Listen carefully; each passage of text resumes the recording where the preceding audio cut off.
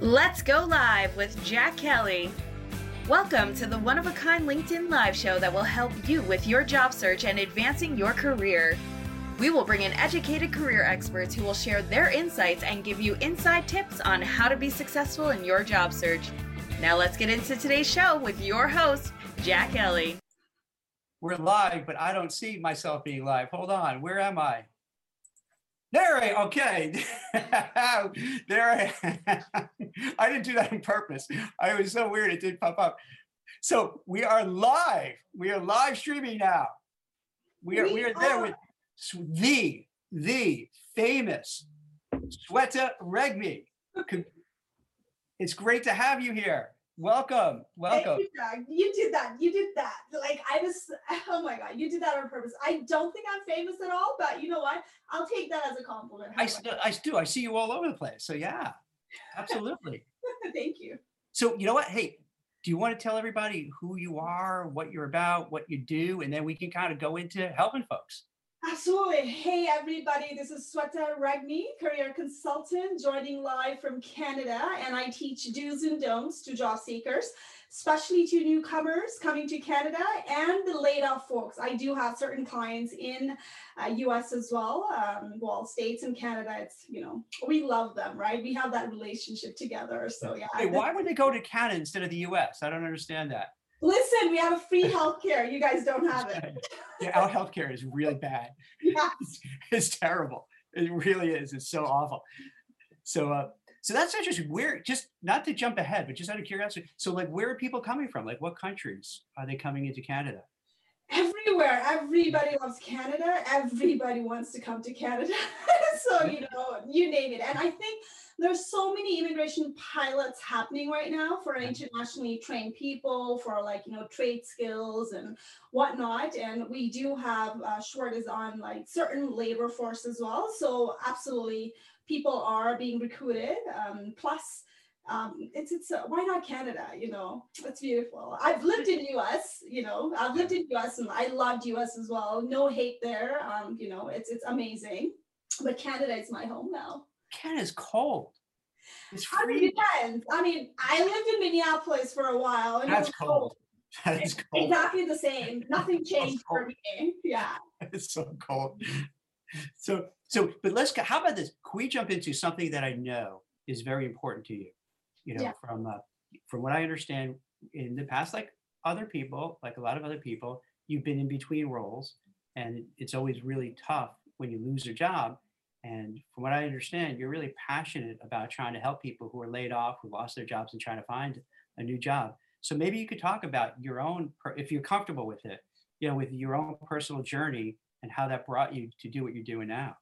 Absolutely. Thanks for asking that. And I always try to share my stories. And for those people who are watching us, I don't know how many people are watching us. Maybe you've heard this more than one time, but I used to be in the corporate world in a leadership role for more than 12 years, and I got laid off. And then, so what happens when you go through the layoff? It's kind of like you feel that you would be able to bounce back quite quickly. And I think that's where I was wrong. And I struggled a bit. Then I traveled and I volunteered, and it was not me now anymore. I changed the perspective around where I want to work. Right. So, and I started helping people, newcomers and the other job seekers as well. We're all doing this together. And then my framework started working.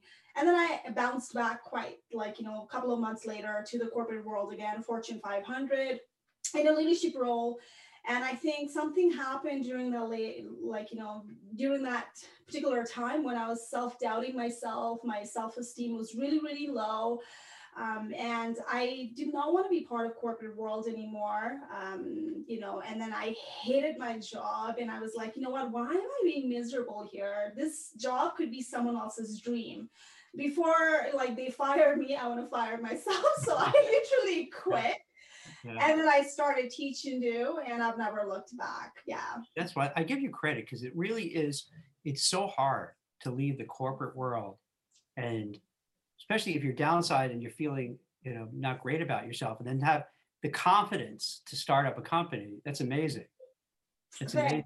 Yeah, you know what? Like I tested the water for Yeah. a bit. Like, I tried, I did Yeah. the free stuff and I started building my brand on LinkedIn. I literally was active on LinkedIn just from last 2 years, although I was a lurker, right, in Yeah. LinkedIn. But then like, I tested the water. There are a lot of coaches out there that I was inspired by. And I was like, this is a thing. I really want to go out and do something that's really meaningful and give it back to the community. And you know what? It's been amazing. I've never regretted leaving that corporate roles at all. Yeah.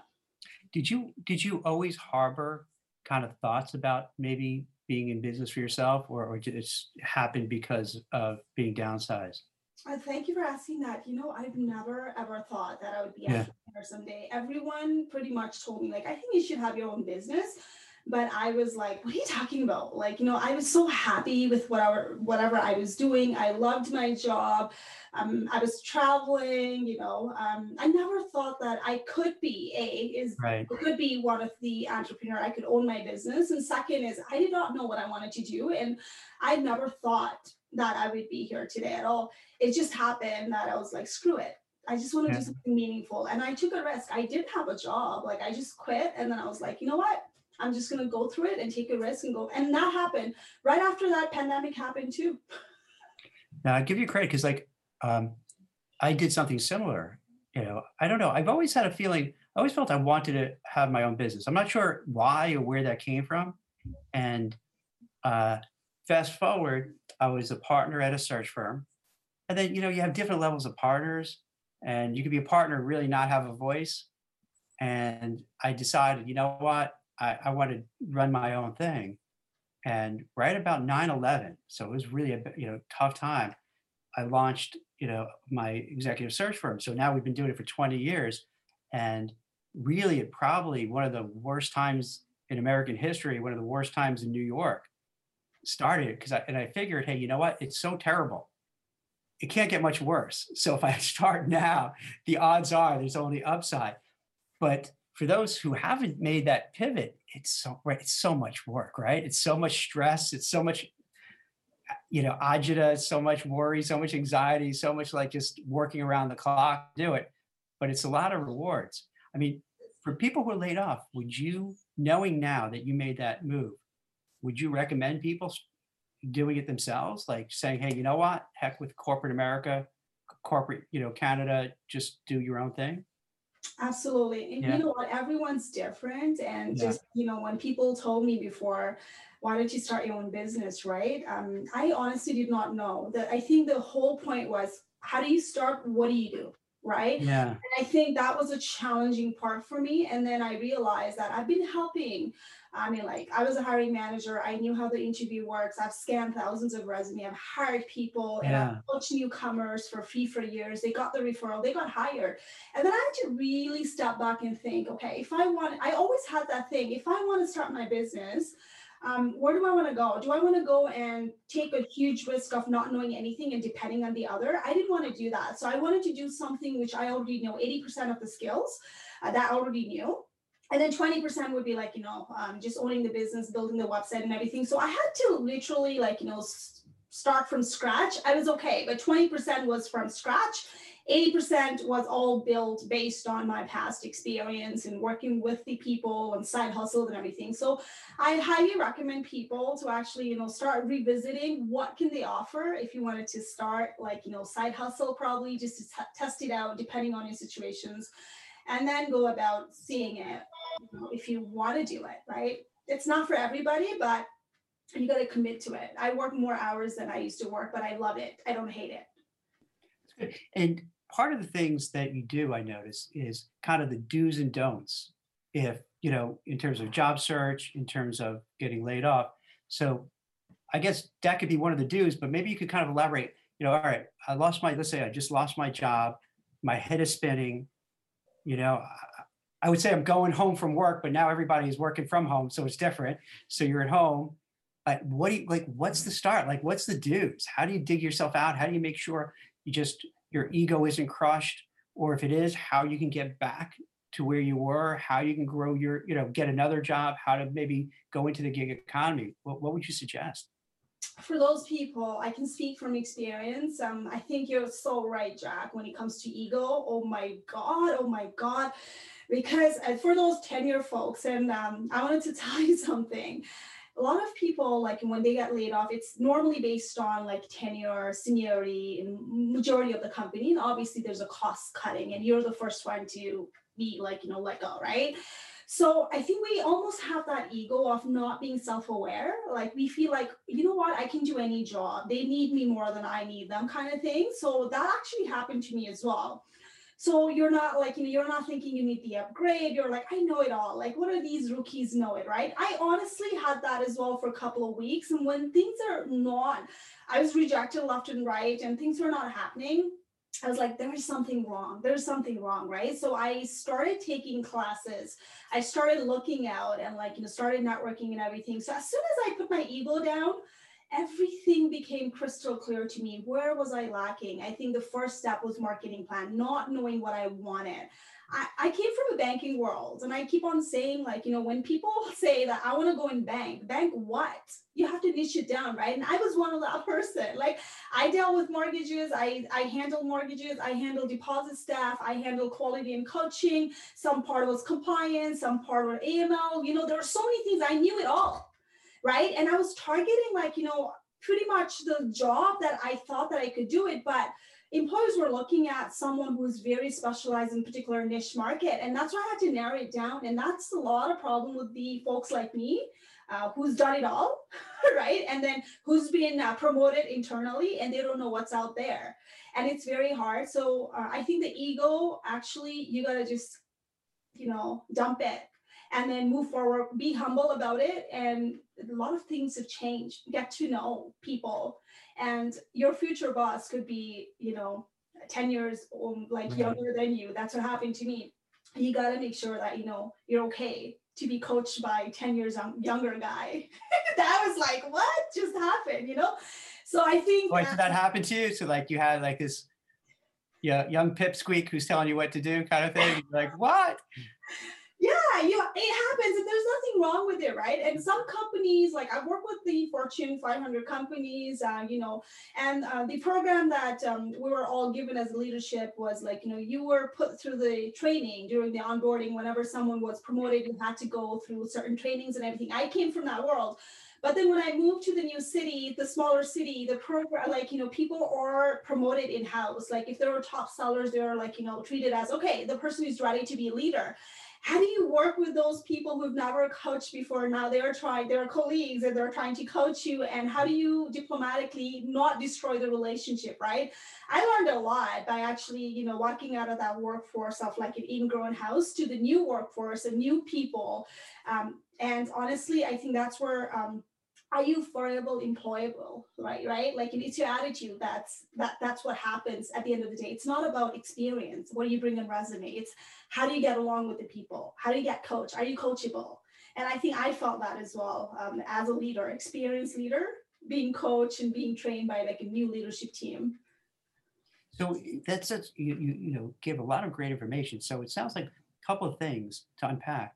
One is that you have to maybe put aside your ego temporarily, and that you may have a ton of experience, but for some companies it might be not as valuable as others. So you have to kind of go through this a little bit humble, saying, all right, hey, I can't just kind of barge in there, particularly during a pandemic when things are tough. And I imagine up in Canada, just same thing here in the US, where there are jobs, but it's not easy. It's harder, it takes longer. So that it sounds like you really have to say, okay, I have to be, as you said, coachable, so that you can go into the interview and not be like, hey, I've done this for 30 years. I can come here and do it. And they're going to be like, no, Jack, we need you to do some other things. And that's it. But then also like with the ego, like just how do you help people getting, because here's what I find out, like both from recruiting and over the pandemic, I started Recruiter, which is kind of a platform to help people find jobs. And the biggest challenge I see with these people, Sweta, is they just feel so down on themselves. They're just so down on themselves, so that what happens when they actually start going out and interviewing, they don't do well because they feel negative. They feel bad about themselves, maybe a little bitter And then when let's say that I'm interviewing you and I come across that way, you're going to say, hey, thanks, but no thanks. Let me move on. Like, do you help people that, like, how to overcome that? Yeah, it's, there's a thin line between, Yeah. Being a counselor and coach. So when I'm literally like, doing the discovery call, I kind of get the sense of it, if people have healed or not. So, and that's a great point you bring in. And I think healing process is completely something that it's totally depend on you, your personal situations. I've seen some people have not healed for months or years, and that comes out later on. And I think it took me a while to heal. It was not a shocking layoff for me, although I was kind of like thinking of exiting myself out from there. I was bored already, right? But it still took me time to heal. And that why me keeps on coming back. And as soon as you're ready to actually close that chapter, it's not personal, it was business, that's fine. And maybe perhaps it was a blessing in disguise. For me, it was. Back probably a couple of years ago, I would not have thought about, okay, well, you know what, it's probably going to be blessing in disguise. But when I look back, I'm like, thank God I was laid off. I learned so much because I worked with a company for more than 15 years. I did not know outside world at all, right? And I started to know, right? So the healing process is something that people really have to think it through. As soon as you try to control that emotions, it is going to come out. And I've had people crying on the phone, crying on the phone. Like, we are talking about executive, we're talking about senior leadership team. They're laid off and they're bitter and they're like, oh, BS. You can literally hear them, they're so bitter, right? Yeah. It's okay to be bitter, but at one point you got to close that chapter on, move on. It's going to come out. And I think I literally asked them, I said, are you healed? Are you healed? Are you ready to take on this investment? Are we ready to move on forward now, right? And that's when self-doubt and self-esteem, everything gets, okay, let's take a look at it. Let's do the SWOT analysis on UNC, right? And stuff like that, right? My situation was the same way too. Healing is the most important thing. If you want to, you can go get the counselor who can help you with the mental health. A lot of people go in depression. I have client when they're doing the job search, laid off client, they go on to the depression. They're on a med now, right? But you got to go get help. That's the whole thing. Yeah. One of the things I love what you just said is that sometimes you look back and then you say, that was the best thing that happened to me. While you're in the middle of this happening and you lose your job, your identity is so wrapped up with your job. But then maybe a year, 2 years, 5 years go by and you look back and say, you know what? It was the best thing that happened, because in your case, all right, you're doing something for 15 years. You may spend another 15 years and then you would regret, why didn't I take a chance to do something else? So it kind of pushes you out the door to do it. Absolutely. So, right? It's like a weird thing that you would think, that it's like how you view it. You could view it you know what, because I've heard this from candidates too, from job seekers, where they were angry at first, but then they're like, hey, Jack, this was the best thing that happened, because if I didn't lose my job, if I didn't get pushed out, if I didn't get downsized, I would have stayed there and nothing would have changed. Now I'm forced to really move forward with my life and my career. Absolutely. You're so right. And I think I was on that level as well, too comfortable, because you have the whole vacation package, you have a perk, and you don't want to lose that, because now you have to restart everything. And you're kind of thinking, you know what, I'm comfortable in this role. I can get away with probably get away with so many things on this role, versus when you go on to the different role, then you literally have to bring your brand together. People don't know you. It would take you 10 years to build your brand again, right? So I think, and you're right, I could have done it better. They could have kicked me out before. They could have eliminated my role before. I would, maybe. It's, everything happens for a reason, honestly. That's what I believe in. See, that's a good, it's so, I always wonder, when people say that, did it happen for a reason, or do you make it, do you make it a reason? I don't know if I made it make sense with that. Okay, is it kind of, karma, or is it more of, okay, this happened, but because this happened, now I got that drive, that motivation, that energy. I'm gonna, you know what? And this might sound crazy, but then sometimes you can take that anger and channel into energy. All right, you know what? You don't like me at this company. You're going to see what I'm going to do. You know what I mean? And it just lights a fire underneath you to make something happen. Some people need that kick out, right? Hell yeah, absolutely. Right. Sometimes you need that.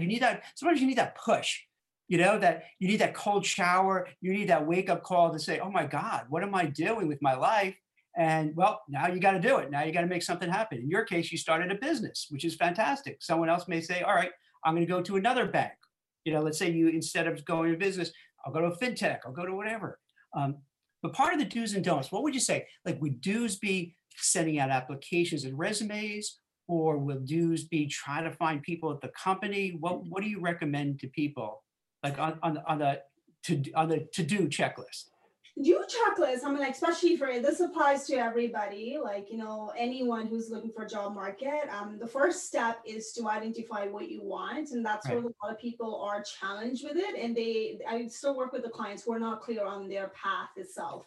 And I don't blame them, because nobody, like university and everybody, like, you know, they don't teach you that, right? Like, you're expected to go out there and then like search for the job. You don't even know what you want. You've done the business admin, you've done the MBA, but you don't know how to sell yourself in a resume, right? I deal with the people in marketing. They're good at, like, they're A+, but they don't know how to market themselves on the paper, right? So then you got to go out there and see what you want first before you go out, because if that is not clear, then the resume is not going to be clear. You're not going to be communicated well enough, and then it's not going to come out in an interview. Because when you're clear on what you want, when you're doing networking, what's going to be your elevator pitch? I was not clear on that. It was like, oh, I can do this, I can do this, I can do this, right? But, like, you know what, when I had to refocus myself on what do I want to do, I became extremely clear, and I had the script, I used it, it worked. So it applies to everything. And apply online. That's a last resort, right? But I think everything I got was based on my networking skills, and I had to start from the scratch. I moved to the new city, right? And I think if you're an introvert, there is nothing wrong with it. There is a way to network as well, right? And a lot of people think that, okay, introverts are very bad at networking. To be honest, they're the amazing people to networking. You know why? Because they're very good at listening. And that's what the networking is all about. You, like, 80-20 rule. I don't know if you've heard it. It's a coaching rule as well from where I come from. 80-20 rule is the must, because as an introvert, you're just talking 20%, asking questions, and 80% of the time you're letting other people talk. So when people walk out, it's like, wow, that guy was a great listener. They already like you, right? So, and networking is the key, honestly. And then referral is huge in Canada. They got paid for referring the right people as well, right? Like, you know, get on it. And I don't want to talk about hidden job market. And I know there's a compliance issue. I fully feel like, you know, there is a hidden job market, but not the way that it's been on a social media. People have to post for a job. Don't believe in that hype. Like, if you want to work for Fortune 500, listen, they have to follow the compliance. They have to post. There's no hidden job market out there. But you can put your name forward by building the relationship, so you are a preferred candidate, right? So you got to be on their face. So, and when you say that, that means you want to find people who, let's say, let's say you're going to stay in banking. You're going to, like, okay, who's at RBC, who's at CIBC Bank, who I know, or I know someone who knows, who could get my resume in the right, in front of the right person. So this way, I'm not just another resume, I'm an actual person, and I come highly recommended. Is that what you mean by? Absolutely. And for you, right? Like, Jack, like, you do the recruiting for, the compliance and executive and everything, right? So, like, you know, you don't work with everybody. So I always tell people, like, okay, well, stop reaching out to everybody, every recruiter. You got to find out the niche market that works for you. Not everybody knows. Right. You want to work with some people who knows what they're doing too, right? Just because you're a recruiter, that doesn't mean that you're very good at IT. You know the lingo, you know the jargon and industry word and everything, right? So people need to match that niche with their match as well. And that's where people go wrong. They just splash it. They just register everywhere. They're a recruiter, like Kelly Services and everybody, like, in there, it's in US as well. They have a special sections for a particular niche as well. So find out those niche and match yourself with them, right? So that's really great practical, actionable advice. So to go back to when you're saying about the elevator pitch, I can't agree with you more. There's so many people that I've spoken with who, when I ask them, hey, tell me about yourself, they can't really give like a 30-second, 40-second, here's what I do, hey, I'm an executive recruiter, I place compliance, legal risk people on Wall Street, and just have it right out there, where they'll start going back to kindergarten, or they'll go back to well, I started working with a paper route, in 1973, and you're like, oh my God, this person's going to go on now for an hour. And you're talking about these experienced people, right? And I work with a lot of newcomers, and poor them, right? They talk about their family. I live right there. I can drive. Like, the personal information getting in there. It's like, whoa, stop, right? Right. It's like, so I'm glad that you brought it up, because I think a lot of people don't understand when they say, hey, tell me about yourself. What do you do? You really just want to go into, they don't care. Like, what your dopey hobbies are. They don't care what, what TV shows you watch on Netflix. They care. Okay, Jack, do you have the skills that we're looking to hire for? And tell me those skills, tell me those attributes, those abilities. So then we know, hey, you're a fit or not. That's really what they want, right? And that's so many people don't kind of get that, weirdly enough, right? And we don't, nobody teaches them, right? Let's be very real, like in university, colleges, I look at the way it's been taught. The textbooks are the same from years ago, right? Nobody teaches, this is how you talk to the employer. Like, tell me about yourself. When was the last time you actually went to college and when you started to recruit? I've done the recruitment in colleges and university as well. The way they come in, they know there's a career fair going on, right? It's, wow, you knew the employer's going to be here. You knew that I'm going to be talking to you. I'm a hiring manager, but you're not prepared. You know what? It's not you. Colleges are not telling you. The colleges know that I'm going to be coming here. You hit a sore spot, because it's like malpractice on the part of the universities. Every summer I would have paid interns come in. I figured pay it back, give people a chance to learn stuff.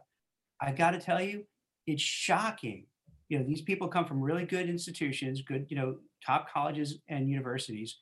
They can't make, and this is pre-COVID. So, you come in, it sounds crazy. You actually come in and people face to face in real life. So they wouldn't know how to look you in the eyes. They wouldn't be able to shake your hand. If you say, you could ask them just, what are you looking to do with your career? And I'm like, why? You're paying, no exaggeration, I don't know how much it is in Canada, but the tuition here in the US is ridiculous. It can be $20, $30, $40, $60,000 a year. Same here. And they can't even teach them, okay, here's how you go in, you shake someone's hand, you look them in the eyes, you hand the resume over, you tell them what you want to do. It's so, I would say out of every 10 people over the years, 9 of them have no clue.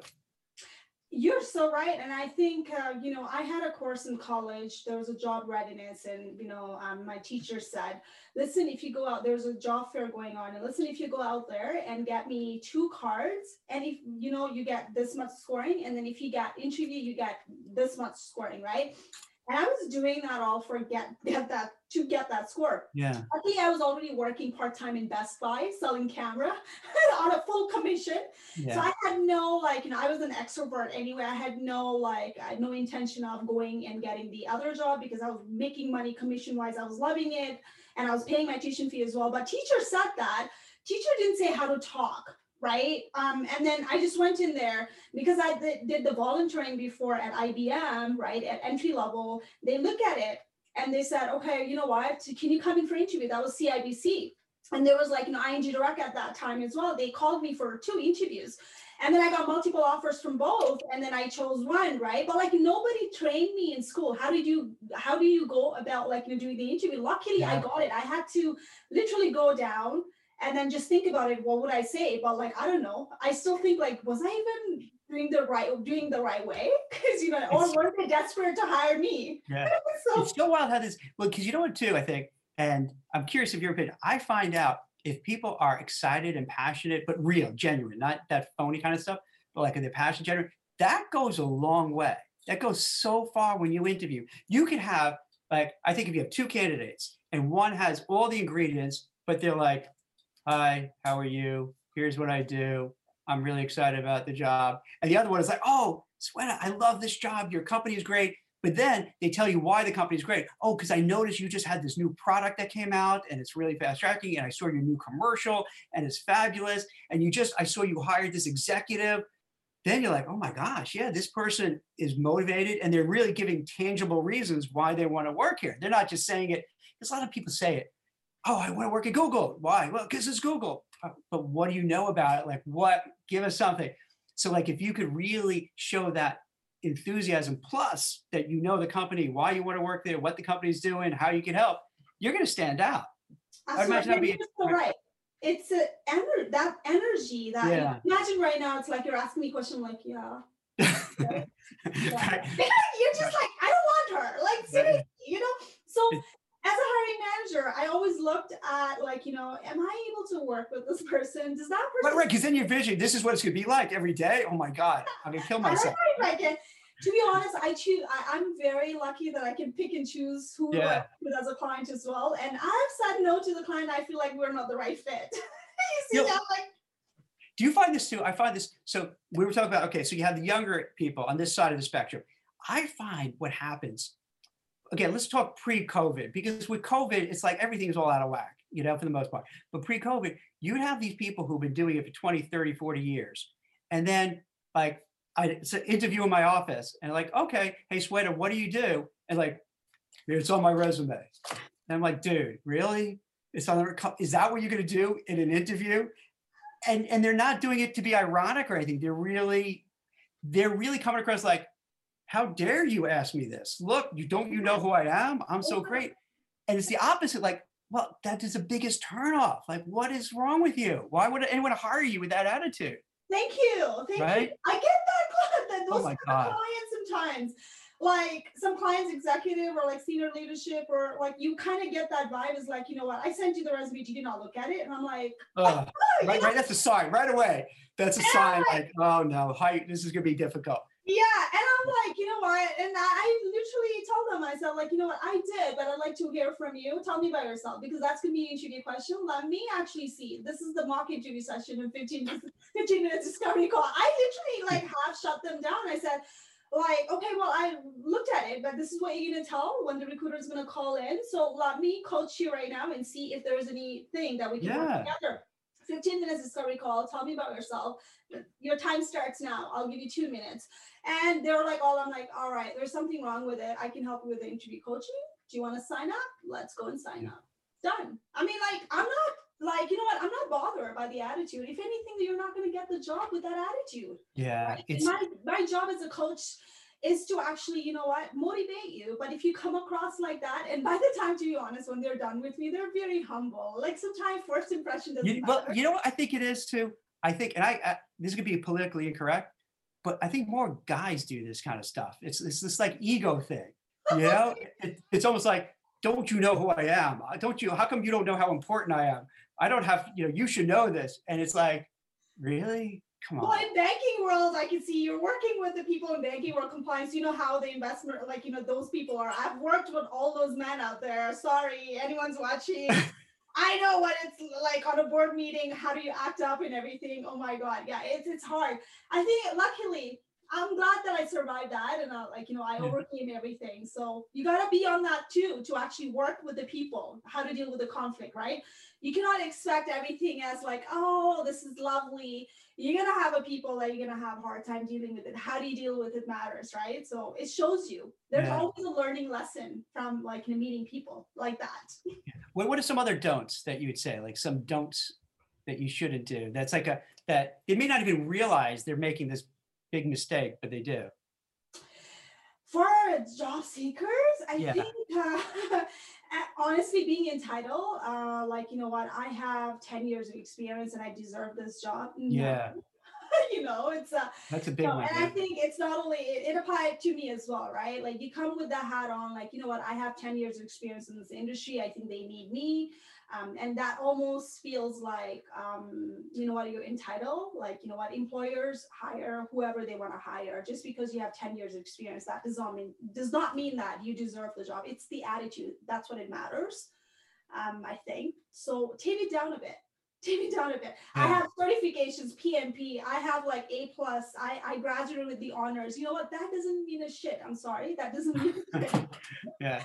What matters is like, how humble are you? Are you able to go back to the workforce and deliver, right? You can put that degree and honors course and certificates on the wall, and let's focus on, are you able to do the job? Yeah. So it's also probably a little bit of a combination where you want to be able to express yourself, what you do, what you've done, how you contribute, how you can make an impact, but at the same time, not really be arrogant about it and not being pushy about it and not just coming across as like, I deserve this, because I'm here, you should give me the job, which turns people off, right? Exactly. What do you think, Jack? I have a question for you. I'll put you on the spot. What do you think about people actually doing, presenting the deck or something, solving the pain before they even go, like, to build the networking, right? What do you think about that? I know some few folks like, why should I do it? They need to pay. Some folks like, I'm willing to do whatever it takes because I want to land the job. What are your take on it as a recruiter? Wait, I'm sorry, that pay for what?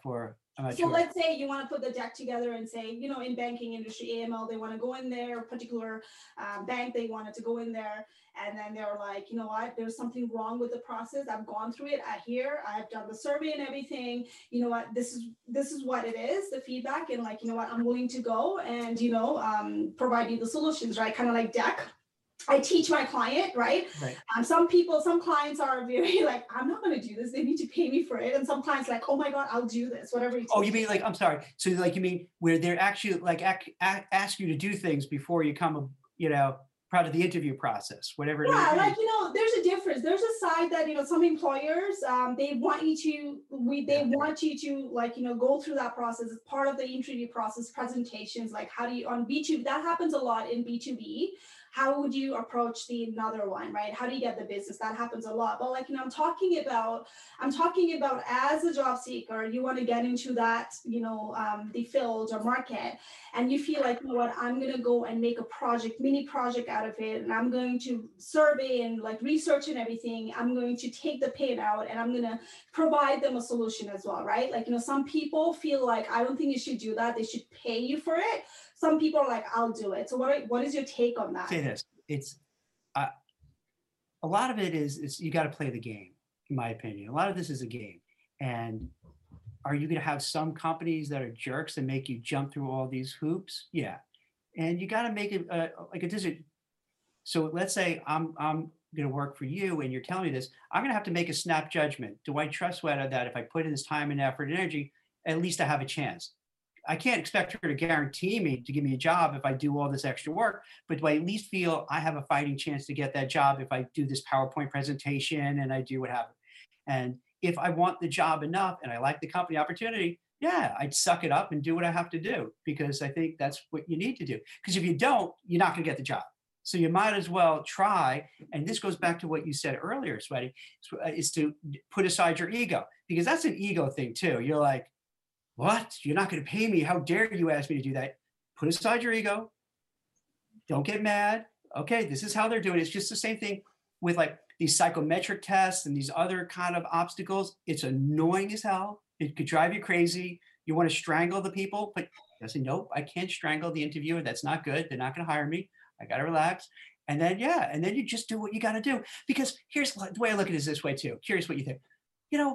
This is such a small time element. So let's say you do that project and let's say it takes 4 hours. 4 hours of a career that's going to last 40 years. You know what I mean? So you might as well invest a little bit of time. And if it works, you're a winner. If it didn't work, okay, you tried.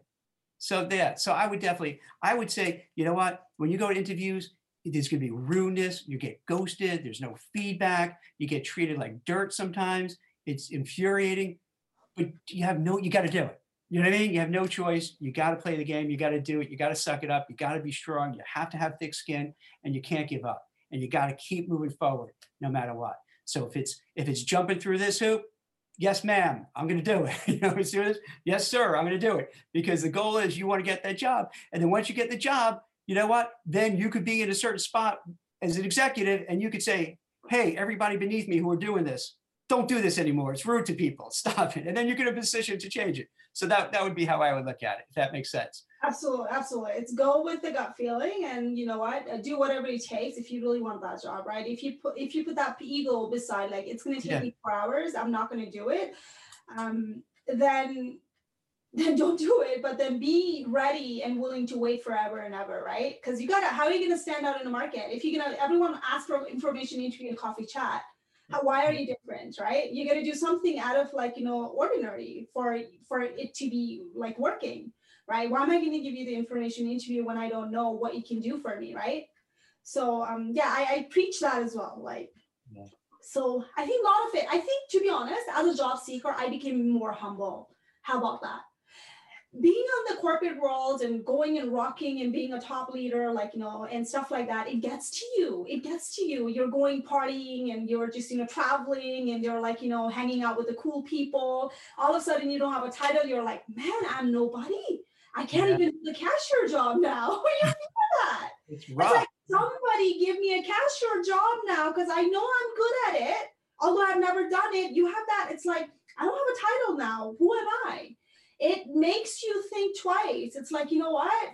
Good. Because you had ego. I had ego. I was toned down. I was like, man, this is me now. Like, so it makes you humble. And I don't wish this to everybody, but for those people out there, if you're right there on top, someday you're going to come down. So be humble. You never know who you'd be working with. It's so true. It's sometimes, I gotta say, as a recruiter, I fail way more than I succeed.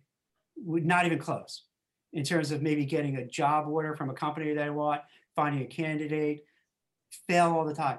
And that kind of keeps you grounded, you know what I mean? Because, you could have like a great day, everything goes great, and you can have a swelled head, but then you get the candidate saying, sorry, I got a counter offer, I'm not going. So it keeps you grounded. So there's something about just kind of keeping that, you can be, you can move forward and be confident, but at the same time, it's like, you got to keep your head on straight. You got to, make sure you don't get too cocky, too full of yourself when you interview. See, I'll be curious about this too.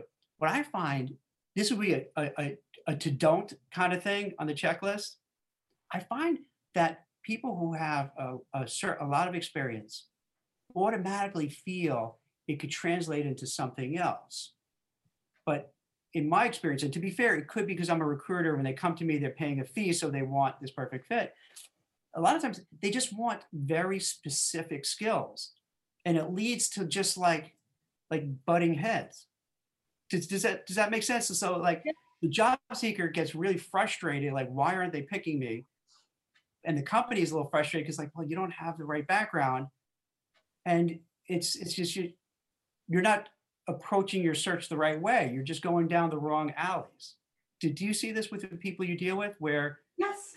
Yeah. Yes, it happens a lot. Like, when I'm working with the newcomers, internationally trained professionals, risk is risk, whether you work there or here, right? International is universal, right? So let's say, or IT is IT, right? It's, what are you going to do? Maybe the softwares are different. The way that it's done is different in US and Canada. But the guy went through the IT school, top school.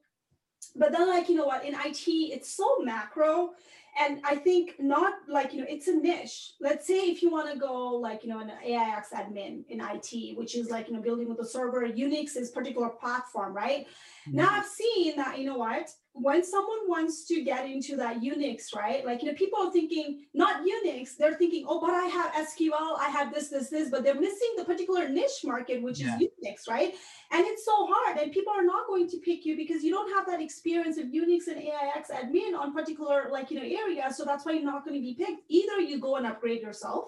And a lot of banks actually use the Unix platform and AIX platform. But then again, industry matters as well, right? If you're not from that industry, banking world, you want to go to the banking world, right? There's a clash. That's why you got to speak the same language.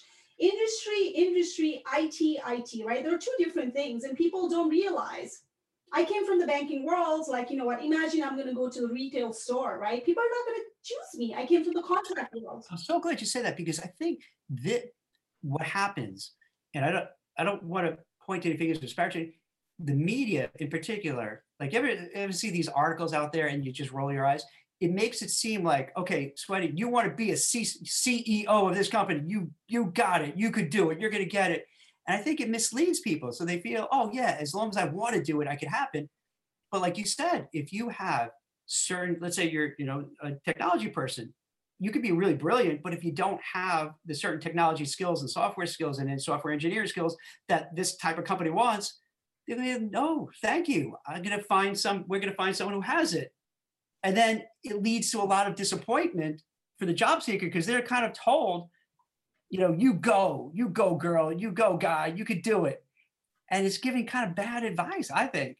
Could you transfer over at times? Sure, absolutely. But it's not so easy. And you're right. And I I see these high tech people, where there's the techie people, they have these skills and they're like, you know what, I don't have that skill. I'm going to go get the certifications and like, why am I not getting a job? And I'm like, wait. Like, you know what, why would employer hire you based on you just got the certifications? You've never worked in that. Yeah. What have you done? So you're expecting the employer to actually give you like their live website just because you got the certifications? Hello, would you do that? See, and that's what I'm talking about. And I think because there's this narrative out there generally where, I think, because I think people want to be nice and they think they're helping, but then they give this advice that just sucks. It's bad advice, It's like they give that advice, oh yeah, get that certificate and now you could become, you're going to be a top programmer at Google. No, they're not going to hire you with 2 minutes of experience and this like certificate in hand. I mean, maybe you could get a job at the, at the lower level and start out somewhere, maybe. Yes, that's fine. That's fine. I mean, like, you know what? A lot of people, they think that they right after graduation, right after certificate in tech field, they should be hired. And that's not how the tech industry works. You got to go. The first step is to go there and see if you can do the co-op or like, even volunteering, right? Listen, I worked at IBM entry level volunteering. That's how I started my journey in contact. Which is smart. I think that's brilliant. IBM entry level, like, you know what? They could have well enough paid me, Fortune companies, but they didn't pay me. I did the apprenticeship, like, ship, right? Yeah. Like, you know what? That's how I put my ego beside. I could have said, well, screw that. IBM can pay me. Why are they not paying me? That time it was like $15 per hour or something. They were paying their full-time people. And the minimum wage was like, $7 per hour in Canada. And I was working for free. And I'm like, you know what? I got the award, like quality awards. I got the top sales award. That's when I knew. I was like, nah, I need to be on sales. I knew this, right? And I started doing it, right? And right now, some newcomers come to me and are like, I'm not going to do the volunteering. I'm like, okay, then. You know what I mean? All right, then. You know what I mean? So if you, what are you going to do? Do you want to go and volunteer like a couple of hours and get that on resume? Or you want to just sit home and just put the ego on it and say, I'm not going to. But then ball's in your court. How far are you going to go? Employer's going to find the volunteer. You're think about it as an exchange. You know what I mean? Like, you're getting experience too, right? I got a lot of experience. That's why I am now, because of that. They should have more of that, because I think that's so important to have, because you may have not known that you had an aptitude for sales and marketing if you didn't have that internship. And I think people would be better off at a young age if they were able to try all these different things, because then they find out like, oh, I never knew I had this skill for whatever it might be. And then they could run with it. So yeah, it's so helpful, especially, and if you don't do it, like, you're never going to know. If you're just staying home and not trying, you're not going to do anything.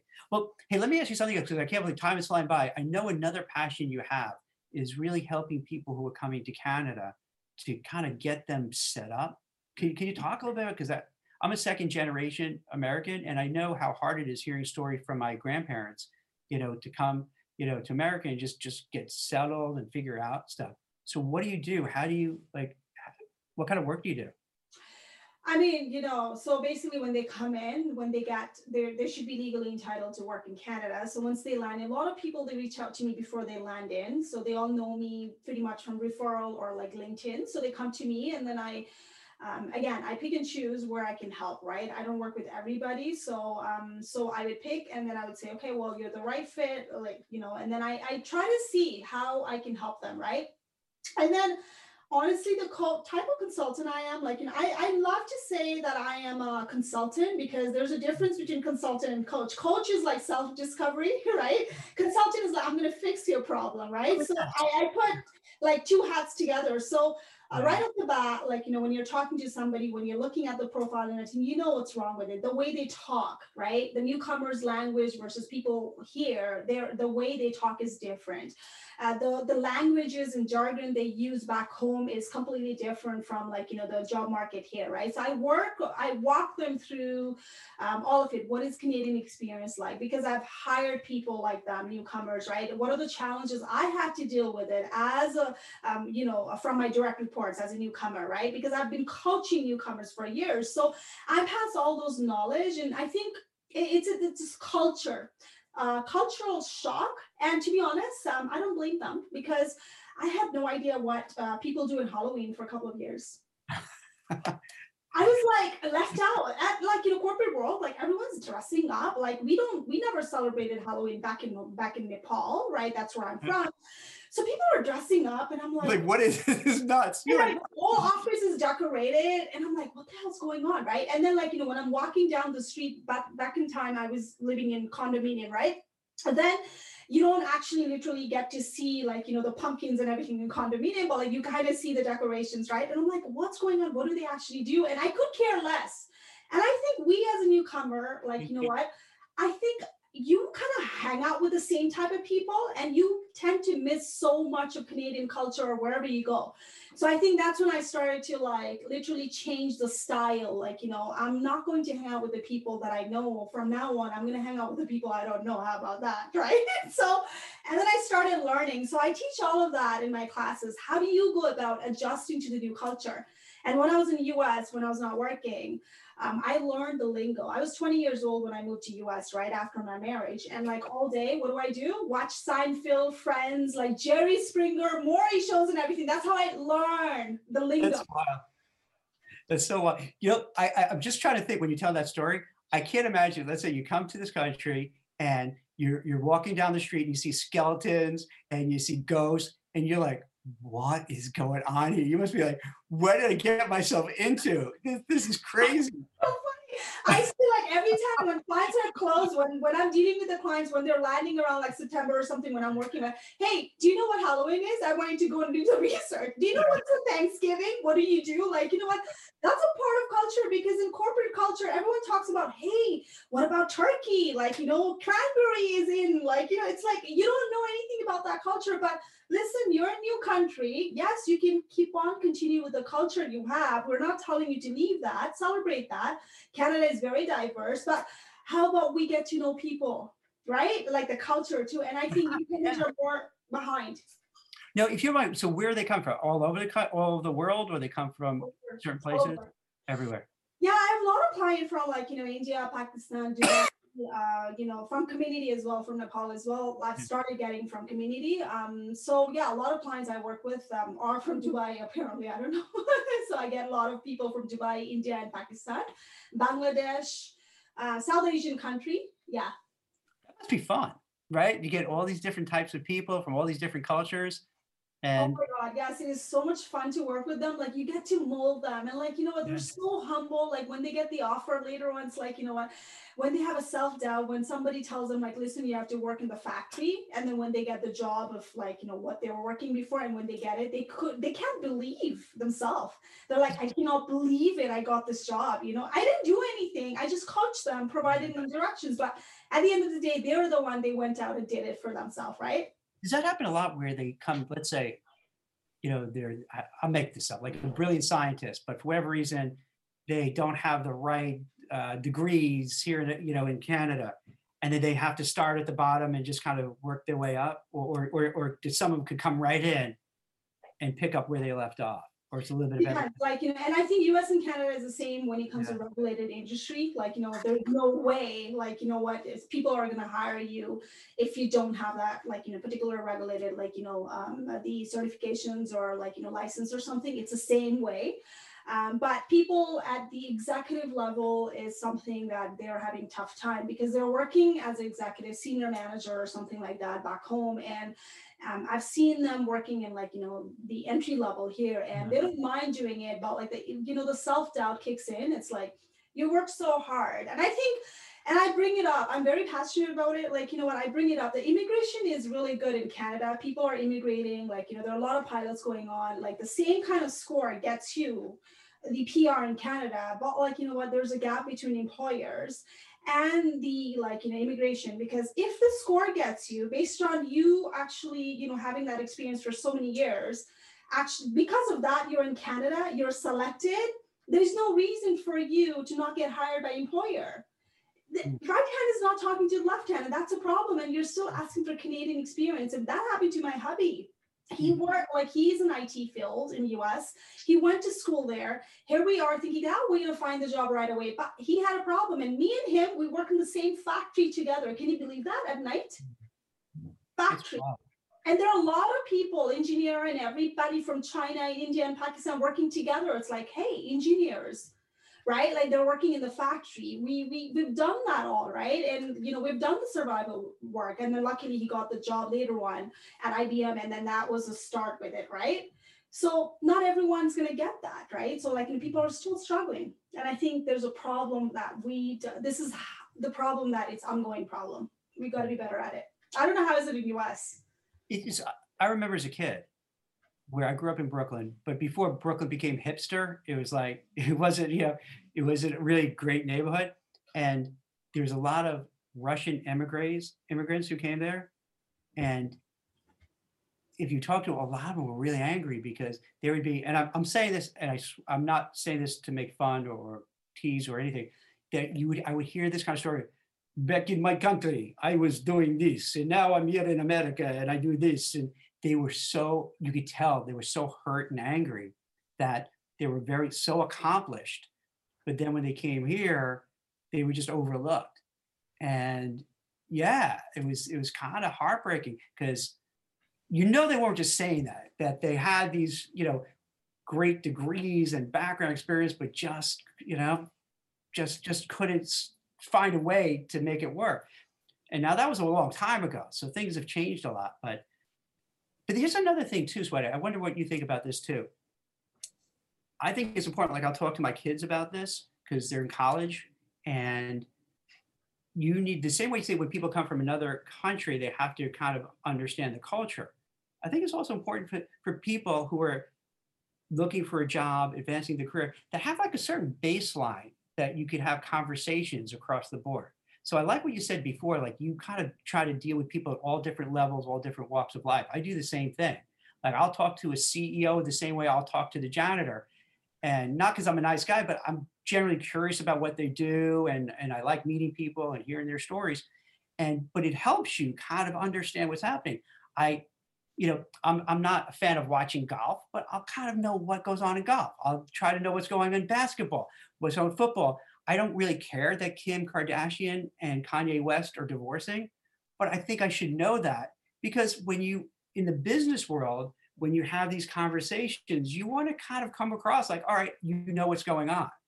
You are so right. And that's exactly what I did. And such a great point. And I tell my clients too. So every time, like, I was not a fan of NBA, Vikings, like, you know, football, right? And then people are like talking about, hey, did you watch this? Like, you know, these people are playing and like Vikings and everything. And then I'm like, okay, well, NBA is coming up, you know, Kobe Bryant, I didn't even know. And then I started, like, you know, watching the highlights.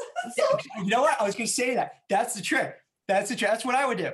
Because when I was younger, I would love, you know, playing sports, watching sports. As I get older, I was like, wait a minute, I'm rooting for like one guy who's making $100 million versus another guy who's making $500 million. What am I, an idiot? I don't care. They're not rooting for me. They're not rooting for me. I'm not rooting for them. But anyway, I know it's important when you have these conversations and meetings and they do it, you want to know. So ESPN highlights, I watch the highlights, you know, even I'm so sick of politics, but still I'll tune in just to know, all right, what's happening. So if it comes up, I don't seem like an idiot that I don't know what's going on. You gotta do it. That's how people talk in the corporate world. That's a culture. You sit down in the meeting starts, like, you know, it doesn't start right away. 2 minutes ago, like, hey, last night, do you watch the hockey game? Like, in Canada, hockey is huge. Oh man, like, you know, NBA at that time, like Kobe, man. Like, I was like, oh my God, I gotta get on this. Like, you know, I would tape it back then. I would tape it and like, and I would come home and watch it. So I'm prepared for tomorrow, right? I'm like, oh, you're a girl who like a homework assignment. It's like men, they kind of like feel like, oh, you watch basketball, like, and all of a sudden these men are talking to me. Now they're like, oh, now I can talk to you, right? So you got to do what you got to do. What are you going to do? And this goes back to what we said earlier in the conversation. A lot of this is like a game. Like, this is the game. Like, you know what? If you're in a meeting and they're all talking about, whether, hockey or basketball, whatever, you want to at least have enough that you could kind of contribute and like, oh, okay, cool. Okay, now you're in the club. You know what I mean? Now you're part of it. And then people then they'll see you in the hallway. Hey, did you watch that game last night? And you're like, yeah, even though you didn't. So funny. Absolutely. And you know what? It's not, you're not being fake. I just wanted to people, like, I just want people, you genuinely want to know, right? You're not being fake, but you want part of that conversation, right? And I think the minute I started changing my strategy, I got I got really good relationship. I started having good relationship in the corporate world. And I think that's how I got got connected with so many people that I would have never gotten. So I kind of, anyone watching us right now in the Clubhouse, I kind of miss not being a part of Clubhouse, man. I feel like I'm left out. Like I am. So how come you didn't join? Android. I'm not an iPhone lady, so that's why. Yeah, I can't. You get like, I guess an iPad or something. Just I'm on there, but I haven't really found a group that makes sense for me. So I don't know. Look, my mic was all the way over there, so I don't even know. Are people watching us? So I don't know. Is there even any question? We're almost done, Jack. Oh no, you notice what I should have said. Like when I try to do something different, I know a lot of other people like yourself. You have the questions with the audience. I get too distracted. So what we do is that I focus on the guests. And then when we edit it, clean it up, we repost it on social media. Then we can kind of come back for questions, because otherwise it's, to me, I lose. Like I think we had a really good back and forth, and we got a lot. You gave a lot of great advice. Okay, I'm seeing we're at least live. That's what it matters. Imagine we're just talking to ourselves. I'm just looking at it right now. No, see, I like doing it different, because I respect the fact people who really, feed off of, the audience, and that's fun. But everyone's different. For me, for me, it's easier to be a host when I'm just talking to one person and letting her give it, all the information, than get distracted. No, it works both ways. So this is good. I like it, so we can focus on that too. Not just comments here, probably. Yeah, because then also sometimes you get comments like you don't really want to talk about because it's not adding to the story. It gets you off route. It gets you take like it gets the direction like, wait, no, that's not what we're doing. So yeah. That's good. I'm honored that you're fully focusing on me, like my as a guest. I'm honored. Yeah. My play, because I think that's important. You know what I mean? Like, because the reason I feel like someone like yourself, you have a lot of value to offer. You have a unique perspective on things. We all have our own specific way we view the world and our jobs. So this way you can really let it shine without interruption and just let it flow. Because as you know, so often like you have conversations, you got to squeeze it really quickly what you want to say, and it's hard to get your point across. So this way, I figured the way I'm trying to do this, and I haven't been doing it as long as you, so I'm kind of learning as I'm going. But I find it, for me personally, selfishly, it's easier to speak with someone like yourself and just let you go and elaborate on your point and talk about it and share. And then, because even though you're coming from a, not a career coach, but like a consultant kind of way, and my background in recruiting, I kind of understand, it crosses over. So, there's a lot of, carryover in terms of what you do, what we do, and how you can help people. So let me ask you this. It's been over an hour, so that went quick. Yes. That's crazy. Any things I didn't ask you, or anything you'd like to add and tell people? No, I think we've pretty much covered everything. You literally drop a Russian accent there, so I don't know. Not too bad, right? Yeah. I don't want to even do worse, because I don't want to think people are making fun of them. But it was just so common. It was so common when I was a kid. Yeah. We've done it all. I think we talked about Halloween. We talked about culture shock for newcomers. Yeah. We talked about the ego for a laid off worker. That's a big one. Not having marketing plan. Are you coachable? I think we've covered like so much. Right? A lot of ground. And see, the beauty of what I view the way I do it is that then we'll post it again on social media. So then people can watch it at their leisure. They could scroll through it. The points that they, like, there's always that point where they're like, oh my God, that's what I do. You know what I mean? Where they have that moment of, oh, you know what I mean? And then like they realize either A, they'll get mad at us for kind of pointing it out, or B, they're like, oh, I do. That's how I come across. I'm not supposed to. And you know what I mean? And that's where I think really we help people, because, we're saying it to be helpful, not to be a jerk. So when they watch it and listen to it again, they're like, all right, I get it. This is what I have to do. I have to really get my elevator pitch. I can't just send applications. I have to find a way to network myself. I can't come across as a jerk. I can't come across like I deserve it. All this kind of stuff that you share, which I think is so. See, what I like, or really what you're saying, is that it's very actionable stuff you're giving. It's not like you're giving theory. It's not like you're giving concept. What you're offering is something somebody could listen to it today and say, okay, I could do it. I could start working on it right away. You know what I mean? I honestly hope so, because it helps me a lot, because coming as a newcomer in Canada, learning English, English is a second language. You had to learn it at 20? You had to learn English? No, I mean, I went to the English medium school, but come on, Jack, it's so hard to understand the accent. It's American accent and Canadian accents are same, kind of like that. Yeah. Similar, but it was when you know how to talk in English, but then the accent gets to you, and then they're always, when they're making joke about certain things, cultural joke, it's going to be so hard to understand. That's when you gotta look it up. Well, yeah. I don't understand. And when you watch things what is Hanukkah, and you learn from friends, it's oh, that's what they're talking about. But when someone talks about it, you have no clue as an immigrant, right? So, and that, those are the thing. I think it's a lot. I teach all of that in my program because I've been there as a newcomer, plus the laid up worker. I've seen the both sides. I've been a job seeker. I bounced back. I quit. And that's a good part about living through that life, and now teaching what are do's and what are don'ts. Yeah. You know what I mean? So that's why my tagline is, I teach do's and don'ts to job seekers, because I have walked a mile in their shoes. Yeah. That's great. And I really like what you do with people coming in, because, I guess on one level you kind of recognize it, but you don't really think about it until you bring it up. Yes. And that's so hard to integrate. And then I think it's probably too easy. Let's look at whatever group you can point to. There's a lot of people who don't integrate, and they have a harder time getting a job.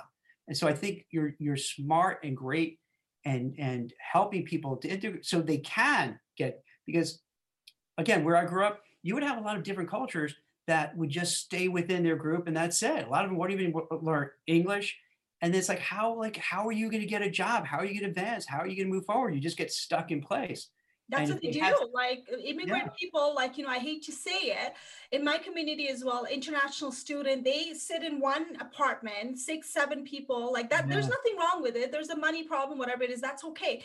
But you don't have to go and hang out on weekend with the same people. How about you go connect with the people outside of culture? And that's the stigma that they have to break it. Yes, you need to mingle with the people. Diversity matters, inclusion matters as well. But how about you break it? Because you're never going to know other people's culture if you don't go out there and make an attempt. Don't wait for other people to come to you. How about you go out there, right? Yeah.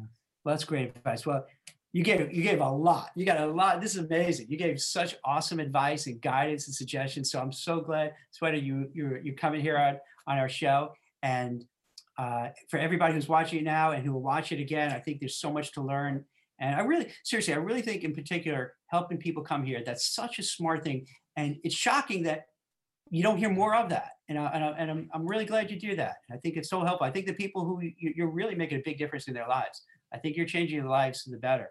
That, if they didn't meet you, they'd probably be nowhere near where they are now, because it's so hard. It's so hard to come to a new place and then learn the language, the culture, and get integrated. So that's brilliant. So good for you. Thank you. And that's what we do as a coach and consultant. And I'm pretty sure you've helped thousands of people as well, right? So I think that's where we draw the line of it. They all know, but they don't know how to do it. And that's where we come in and help them out. But thank you so much for inviting me back today. And it's a pleasure meeting you. Excellent. Well, thanks. Thank you so much. Have a great day. Bye-bye. Take care. Bye. Hope you enjoyed this episode of the WeCruiter podcast.